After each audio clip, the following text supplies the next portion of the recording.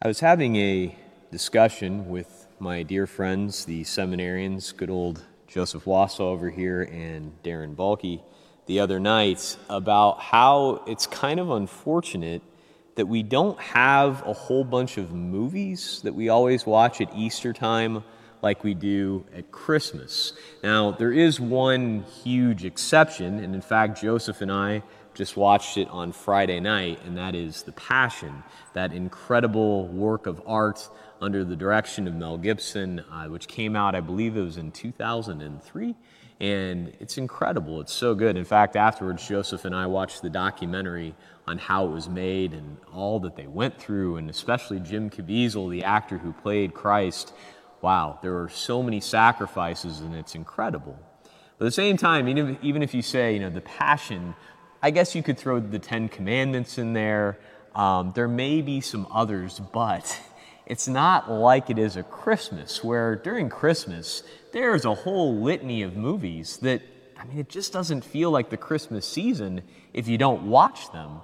And that's where this year it almost seems, unfair is not the right word, but, we have a little bit more time, being quarantined, staying at home. There's not like this whole series of movies that now that we have time to watch them, we want to dive into, right? So it's kind of unfortunate. We've been looking for things to watch. We went through the whole Lord of the Rings trilogy. It's incredible. I love it. I recommend it. But I will say there is one Christmas movie that I really thought of in a big way today, particularly one scene. And that's the movie A Christmas Story. I highly recommend it. Maybe the guys and I will watch it tonight. I don't know. But there's a part in there, if you haven't seen it, I recommend it. But there's a bully throughout the whole thing, Scott Farkus. He has yellow eyes, so help me God, yellow eyes. And, he's terrible to all of them throughout the whole thing. And Ralphie, one of the key characters, towards the end, when he's having a particularly bad day, takes a snowball in the face. His glasses are all messed up from Scott Farkus.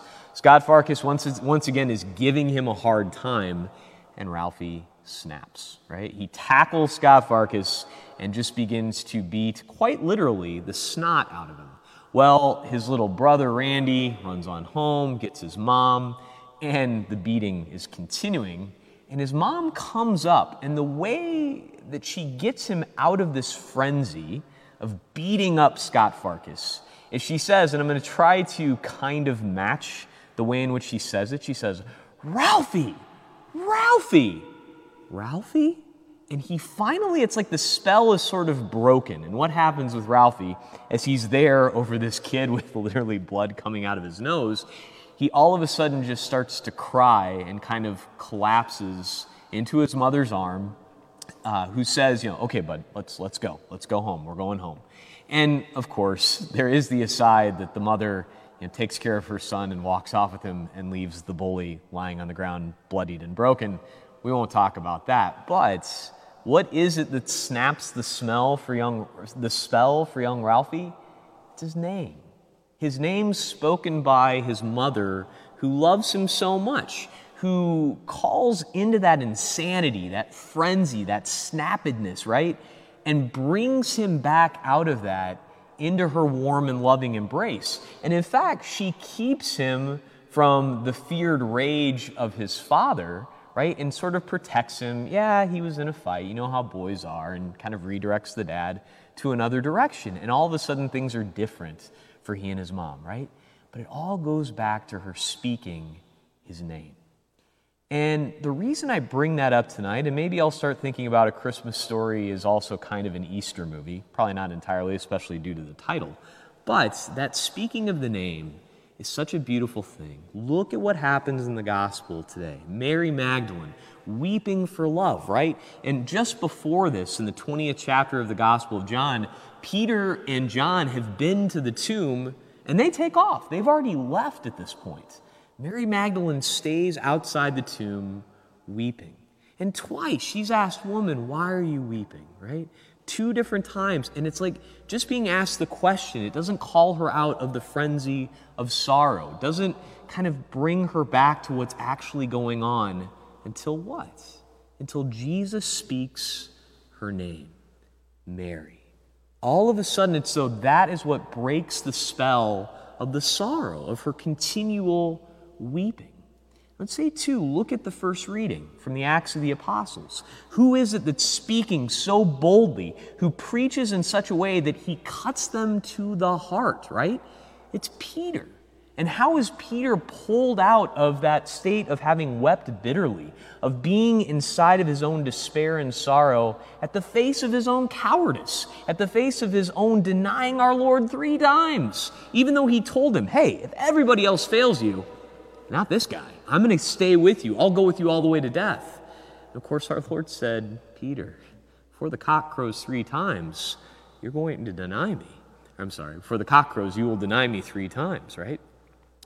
And then what happens? We know what's coming eventually in the Gospel of John is that encounter with our Lord and Peter himself when our Lord looks at him and says, Simon, son of John, do you love me?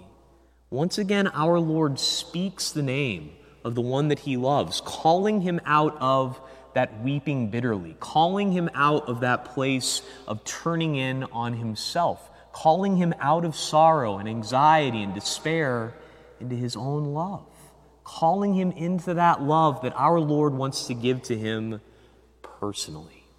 And that's the way that our Lord operates with each one of us. He doesn't just love humanity, right? In some sort of a general sort of a way.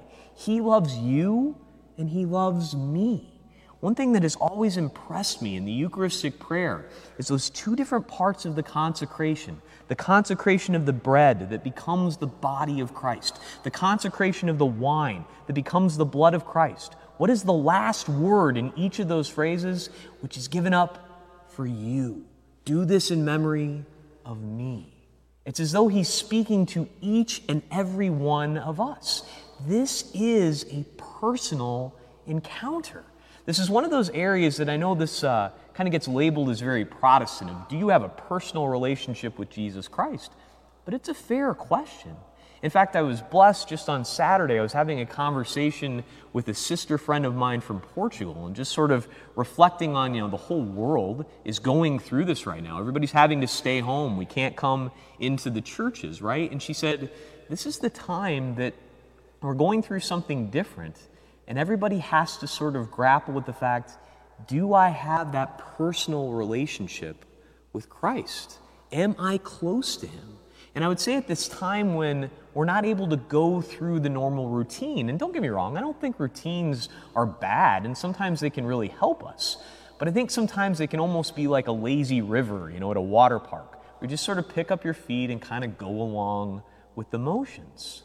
Well, just like in any relationship, our Lord doesn't want us to just kind of go along with the motions, right? Think about a married couple. I love using this example because I think it applies so much. It would not be good for a new groom to say to his bride, honey, I love you. What's the bare minimum I got to do to make this thing work? It's not good enough, right? We can't just live our faith by what's the obligation? What is the bare minimum I have to do? I'll show up on Sundays, I'll go to confession once a year, that's the end of it. Well, you're never going to grow in love if that's the case. And at this time in which, hey, the obligations have been relaxed, right? But still, does that mean that we shouldn't grow in love? Absolutely not. This is the time when things are a little bit different, and we've got to be quiet and listen for our Lord to say our name, to speak our name. Even in the face of this darkness and this, sadness, anxiety, we don't know what's coming next. Just like Mary, weeping there at the tomb, listen for our Lord to say your name, to recognize the fact that he is risen from the dead for you. And as he says in the midst of the Eucharistic prayer, do this in memory of me.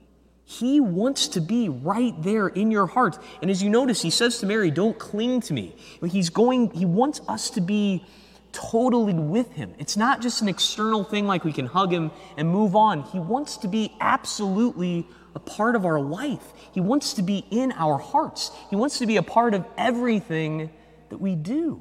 And it all begins with him saying our name. He's loved us into existence, each and every one of us. He knows us better than we know ourselves. Let him into your heart. especially right now when, yes, there's plenty of causes for concern. But the good news is we know, as here we are on Easter Tuesday. Remember, we celebrate Easter for 8 straight days. I'm going to keep wearing the nicest vestment I've got. We're going to keep the Easter candle lit all the way through. Why? Because he's risen from the dead. His love cannot be overcome. And that love speaks your name, just like it did Simon, son of John, just like it did Mary Magdalene. He continues to speak your name on this day. At this time in which, we're kind of going through different things. We don't have our typical routines. You feel like you're in the frenzy like Ralphie and you just can't get out of it. Be quiet. Listen for him to say your name. Spend time with him in prayer. Share with him your concerns. And recognize that fact that he loves you personally. Ask for the grace to personally respond to him. To be in that relationship of love. To know that he gives himself totally to you, that he wants you to be totally with him. As he says, do this in memory of me. That relationship is on offer. Say yes to it as he speaks your name. Praise be Jesus Christ, now and forever.